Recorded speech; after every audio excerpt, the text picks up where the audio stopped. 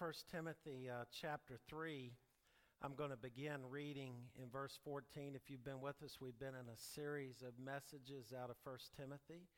And we've had 3 messages already regarding order in the church. And this will sort of conclude that sub-series of messages in our entire study here in 1 Timothy. As you're turning to 1 Timothy chapter 3, I read of the amusing story this past week of a pastor who was new to his church, and it was his first Sunday, and he decided to kick off his first Sunday by visiting in the primary school class. And he's very pleased to note they were teaching the Bible. They were teaching about Joshua. And so he confidently asked the children, he said, "Who was it who tore down the walls of Jericho?" And immediately little Johnny, who was in the class, said, "I swear, Pastor, I didn't do it."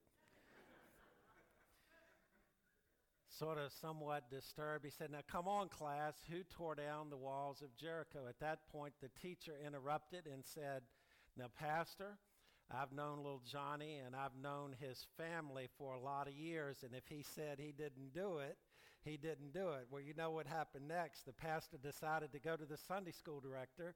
He gave the answer young Johnny gave, and the Sunday school teacher, and he says, "What are we going to do?" And the Sunday school director said, "Well, we have had some issues with little Johnny. I'm going to have a talk with him this week, and we'll see where that leads." Well, the preacher preached, and right after the service, you know where he went next, to the chairman of deacons, and he said, "I have to meet with the deacons. We've got a major issue that we've got to work out in this Sunday school class." And so the next week they had the meeting, and the pastor went with all guns ablaze, and he said, "We've got this issue." He shared what each person's response was, and after he passionately expressed everything he did, one of the more older seasoned deacons said, "Well, the way I see it, we can't figure out who did it, but we've got enough money in the general fund to pay for it. Let's fix the wall and consider it done." Needless to say, they probably didn't follow the qualifications we've been looking at church leadership in the last few weeks. We've looked at the responsibility of the overseer and the deacon the last couple of weeks, and we're going to look today beginning in 1 Timothy chapter 3 and verse 14. He says, "I write these things to you hoping to come to you soon. But if I should be delayed, I've written so that you will know how people ought to conduct themselves in God's household, which is the church of the living God, the pillar and foundation of the truth, and most certainly the mystery of godliness is great. He was manifested in the flesh, vindicated in the spirit, seen by angels, preached among the nations, believed on in the world, taken up in glory. Now the Spirit explicitly says that in later times some will depart from the faith, paying attention to deceitful spirits and the teaching of demons, through the hypocrisy of liars whose consciences are seared. They forbid marriage and demand abstinence from foods that God created to be received with gratitude by those who believe and know the truth. For everything created by God is good, and nothing is to be rejected if it is received with thanksgiving, since it is sanctified by the word of God and by prayer." Let us pray. Father, as we look at your word today and as we conclude this section of our study in 1 Timothy on church order, I pray, Lord, that you would bring to life the words in these verses that we read, that we would understand more about your intent for your church. And Father, I lift this prayer in Jesus' holy name. Amen. You know, as we've been looking at the subject of order in the church, we've looked at order in worship first and how God is a God of order. We've looked at order in governance. It sort of follows that we would ask this question: why is God so concerned with church order? Why is it so important? I believe today we can clearly see 3 reasons why church order is important. You remember 3 weeks ago, God wanted it to be known that it was important that things be done in an orderly manner, and how God had proper responsibilities for various groups in the church. 2 weeks ago, we looked at the overseer or the pastor of the church and the qualifications, one of which, of course, being doctrinal soundness, apprehending, understanding the truths, being able to articulate it. Last week, among the responsibilities of the deacons, of course, also had to do with understanding proper doctrine. So it follows today as we sort of conclude this series of messages on order in the church. Why is it so important? And I see the first reason in our text today is that God considers the church very precious. The church is God's own possession. In many ways, we've lost the sanctity of many things as we see in our world today. But one area is how sacred the church is. And I'm not talking about the institution as separate from God, but I'm talking about the body of Christ, the bride of Christ, believers, not just a structure, but those who believe in the Lord Jesus Christ. No matter what people may say about the church is very precious to the Lord. As we look in 1 Timothy chapter 3, really beginning in verse 14, Paul gives a reason that he is writing the letter, and he makes it very clear. He says in verse 14, I was really hoping to come to see you soon, and his intent was so that he could sit down face to face and communicate these things to Timothy. But in verse 15, we see that he realized that Paul himself may well be delayed in coming, and so he wrote so that we see people would know how to conduct themselves in what? In orderly manner. And the idea we have is this: as Timothy began to address these issues that we've seen in the previous verses that we've looked at in the last 3 weeks, people would say to Timothy, who are you to be telling us what to do? And you know exactly what he would do. He said, let me find this document here. This is what Paul says. And so it gave him the authority. But again, why did Paul send this letter? Not just to reinforce what Timothy was teaching about order in the church, but also he was expressing why the matter is so important to Jesus. And the first is this: the church matters to God. It's his possession. It's the Lord's church. It's not the deacon's church, the overseer's, the pastor's church. It's not the members' church. It's the Lord's church. And he has given responsibilities to various leaders, and that responsibility is a sacred trust. Why? Because the church is God's possession, not just any possession.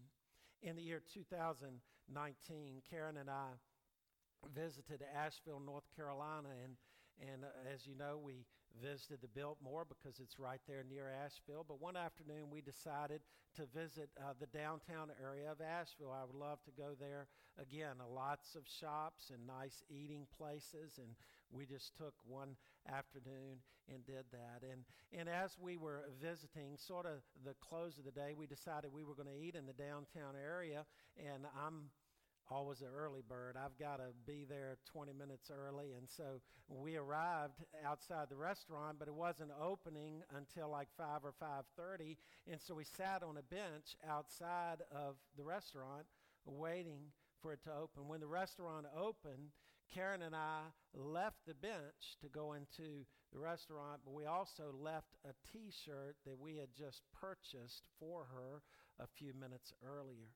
And I'll be honest, it bothered us, but it bothered us for about 15 or 20 minutes. It's not something we dwell on very often. And why is that? Because it was a relatively inexpensive T-shirt, and we had only had it in our possession for a brief time, and so we were able to get over it. In contrast, the church is greatly valued by God. God has a vested interest in his church. He paid for the church with the blood of his own son, Jesus Christ. The church is described as the bride of Christ, his very body. And I want you to notice here also how he describes the church to Timothy and also to the church at Ephesus. He calls it God's household. Now, household gives the idea of family. In other words, the church is God's family. The church is made up of his people. It is a treasure to the heart of God. But I want you to notice also it is God's possession. Notice what it says right after mentioning God's household in verse 15, which is the church of the living God.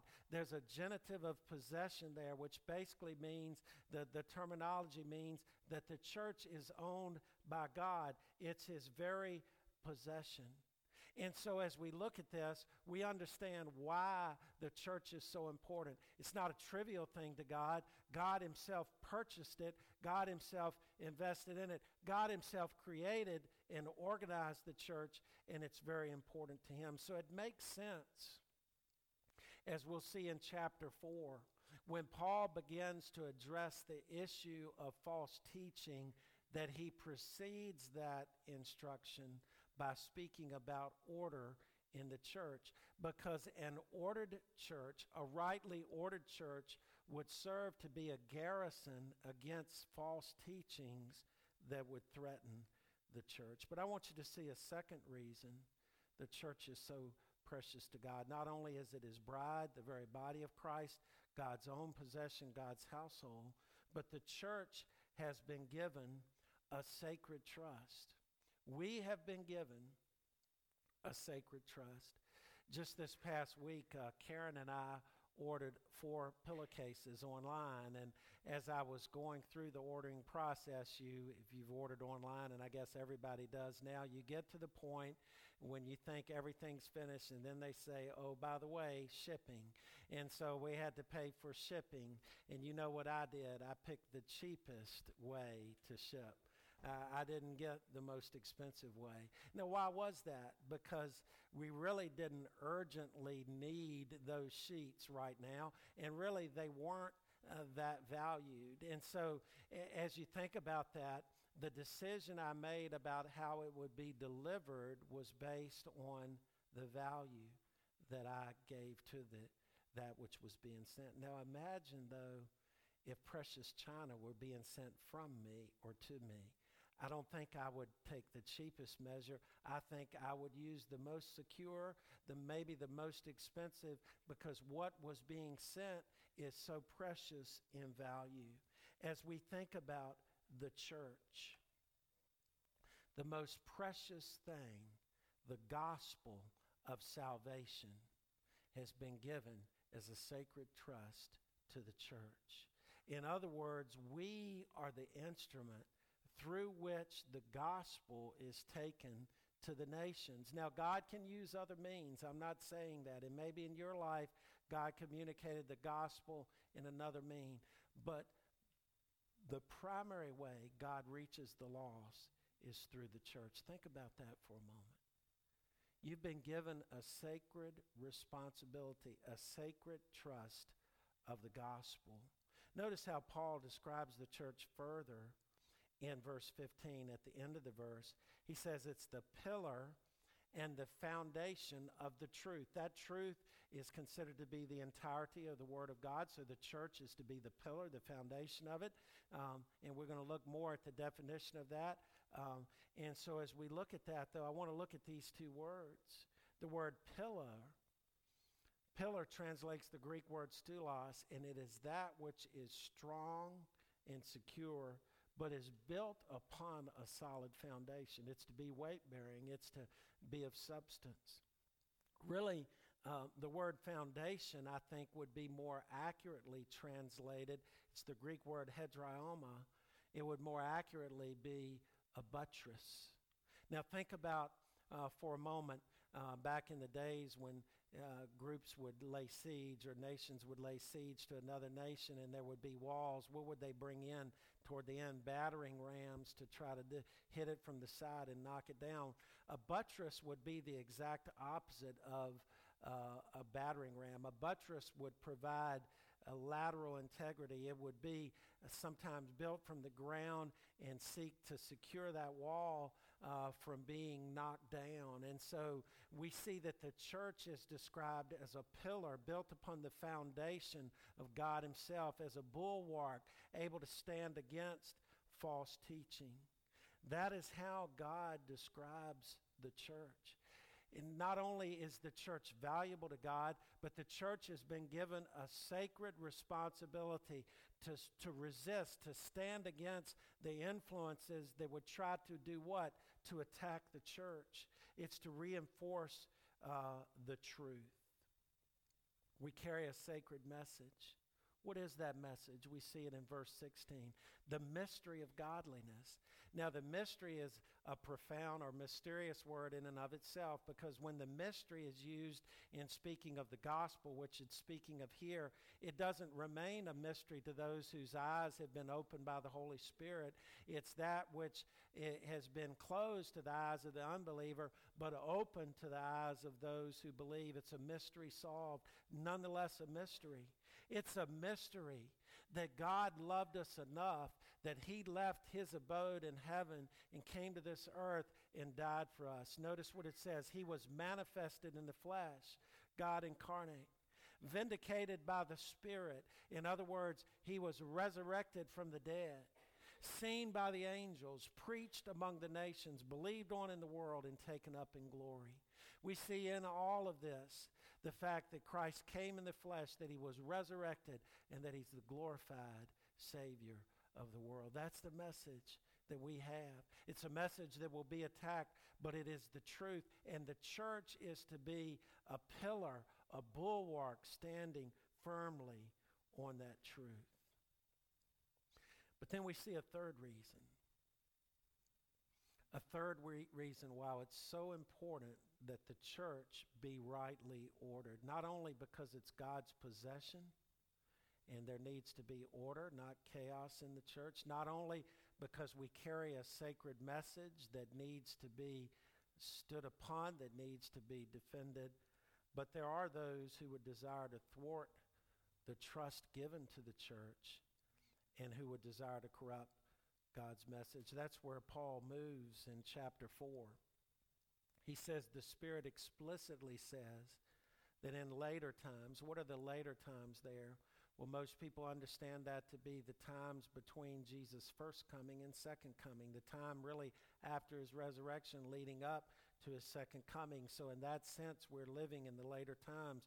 Notice what it says, some will depart from the faith, apostates, paying attention to deceitful spirits and teaching of the demons. The source of that influence are the demons. If that's the root, the source of this work. You say, well, how could this happen? Because there would be people who would be deceiving. There would be the hypocritical. There would be the liars who carry a false message. But notice what it says at the end of verse 2 about these people perpetrating this message. It says their consciences are seared, cauterized. They have no feeling. They themselves are deceived. You say, well, that person sounds so convincing who's sharing that doctrine. Well, that person has probably convinced himself or herself because that one's conscience has been seared. We're never to measure the message based on how sincere we may feel someone is. We're to measure it what? On the pillar of truth. We're to measure it on the right teaching of God's word. So these individuals, they're deadened to the truth, self-deceived, instruments to deceive others. And guess what? They were effective in some ways. The strong and ordered church would serve as a protection against such teaching. And false teachings abound today, don't they? New Ageism, all types of self-helps, all types of secular humanistic teachings, wrong teachings about Jesus, wrong teachings about creation, teachings that emphasize just live however you want and then ask God to forgive you. All of these things are false teachings. But specifically here, Paul was speaking about one type of false teaching that was a great threat to the church. That was legalism. Legalism, spiritually speaking, depends on outward observance of external rules rather than faith in Christ. Miller de Erickson describes legalism as a merely formal sense of keeping the law, regarding obedience to the law as meritorious. It is a religion by rules and its intent is to impress others in self of one's righteousness. The Pharisees of Jesus' day were guilty of legalism. Paul warns in Galatians 2:21 of those who seek to gain right standing by the law, that's not the way. It's through faith in Christ. Listen, the only way a person will be saved is by believing on the Lord Jesus Christ. And the only outward change that carries any merit at all in God's eye is if it is the natural outflow of the change of the Holy Spirit in someone's life. But legalism can creep its way into the church. It can creep its way into this church. What's wrong with it? It distorts the gospel. It tries to say that we need to add something through outward observance to what Christ has done. It nullifies salvation and faith. What we need to preach is a transformation inward by believing on the Lord Jesus Christ and see the outward flow of a changed life. The famous preacher and theologian D.G. Barnhouse relayed the true story of a time that legalism infiltrated a church he pastored. The year was 1928, and certain older women in the church were complaining that the younger women were not wearing their stockings in public. Barnhouse told the older women, he said, "I've studied the word for a number of years. As far as I can know, the Virgin Mary didn't own a pair of stockings." And they couldn't refute that. And then he said, in regarding the history of the wearing of stockings, I've also studied that, and the wearing of stockings began in the 15th century by prostitutes in Italy, and then it began to be normalized, and they didn't have much to say after that. I'm not saying don't seek to live right, but don't seek to live right to try to get favor with God. Come to God and say, "God, I'm a sinner. Save me," and allow God's Spirit to do the working of transforming your life. Legalism is dangerous. It leads to self-righteousness, a judgmental attitude. It leads to great harm in the church. And the church needs right doctrine, strong, orderly leadership and involvement in the church to combat its threat. Well, what specifically were, and we're almost finished today, what were the two specific issues? They forbid marriage and demand abstinence from certain foods. They took, in regard to the food, the ceremonial law from the Old Testament and made it as a standard for one's right standing with God. The only problem was Jesus himself declared all foods clean. And Paul himself taught under the inspiration of the Holy Spirit the same truth. So you say, well, what about the ceremonial law? There were so many laws in the Old Testament, not moral laws like thou shalt not kill, but laws that had to do with cleanliness and certain foods to eat. You say, do we just discard those? No, we understand the intent. When God gave the ceremonial law to the Jewish people, the intent was to teach them that he was holy. And so he gave certain ceremonial laws that are not eternal laws, but served a purpose to point to the holiness of God. Once people grasped the holiness of God, there was no need for it. Let me illustrate it this way. Imagine you had a 2-year-old child. What would you warn that child about the street out here? The street is dangerous. Do not cross the street unless you're holding an adult's hand. Now, why do you do that? To teach that child about the danger of the street. You do that. Now, it would be really strange if after church you said, Pastor Rick, let me walk you across here, and you waited and walked me as you would a little child. Why would you not walk me across the street? Because I've grasped that truth. It was a rule, and once I grasped that truth, it was not needed. The ceremonial law served that purpose. That's why Jesus declared all foods clean. He himself was the holiness of God. To see him was to see holiness. They didn't need ceremonial rules to understand that. Now understand, their moral laws, thou shalt not kill, thou shalt not commit adultery, they are eternal. Thou shalt not steal, thou shalt not bear false witness. All of those things, they were wrong in all points of history and always will be wrong. But there were individuals taking the ceremonial law too far. They were saying, "You don't marry."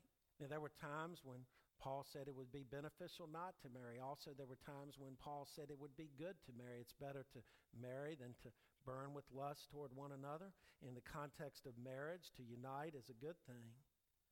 But basically, what Paul is saying is be careful of these things that may seem so righteous, but the intent is not to point people to Christ. Now, as we look at verse 4, for everything created by God is good, and nothing is to be rejected if it's received with thanksgiving. Now, does that mean I go out and buy a fifth of liquor and just down that thing in an afternoon and get as drunk as I can and say, "Thank you, Lord"? It does not. It does not. Because we need to understand, if I receive something with thanksgiving, who am I focused on? The one who gives it. So I wouldn't abuse anything if it comes from God. A food that may be considered unclean, if I say, "God, you gave it to me, I appreciate it, I'm not going to abuse it, I'm not going to misuse it," then that's the attitude that it talks about there. And so Paul, in doing that, expresses how the church was to respond in those things. I like how he closes in verse 5, since it's sanctified by the word of God and by prayer. Just real simple aside, do you pray before your meals? Do you stop and pray and give thanks? Sometimes we feel like, well, it's just a habit.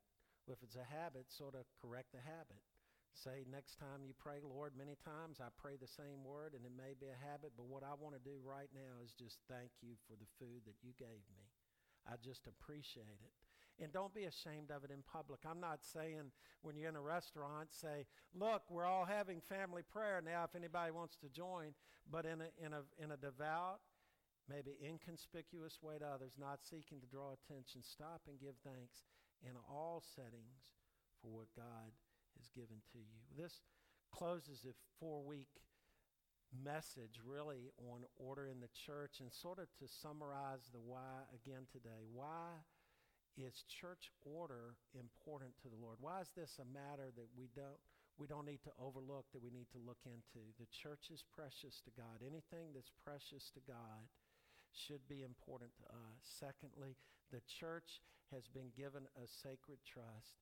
We need to make sure that the leaders, that the church as a whole is sound doctrinally, is a bulwark for the truth, standing against the forces that would do it. Because thirdly, there are those who would seek to confuse the message. Let's pray. Father, we thank you today for your word, and we thank you for Jesus. He is the one who has come to pay the price for our sin, who alone fulfilled the law. Lord, the word tells us if we keep the whole law and yet stumble at one point, we're guilty of all of it. And Lord, by that measure, we're all guilty.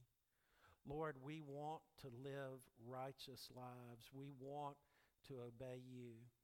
But Lord, keep us mindful that in our own strength, Lord, we can't, that we're dependent on your grace every day. Lord, if there be any here today who have not believed on the Lord Jesus Christ, who was manifested in the flesh, vindicated by the Spirit, seen by the angels, proclaimed around the world, believed on in many people, and who is glorified, I pray today you would give that individual the strength to step out right now and say, "I want to be a follower of Jesus Christ." Lord, we thank you for the sacred trust you've given us. Lord, protect your church here, protect its leaders, that, Lord, you would be glorified, and we pray it in Jesus' name. Amen. We want to give you an opportunity to respond to God's word today.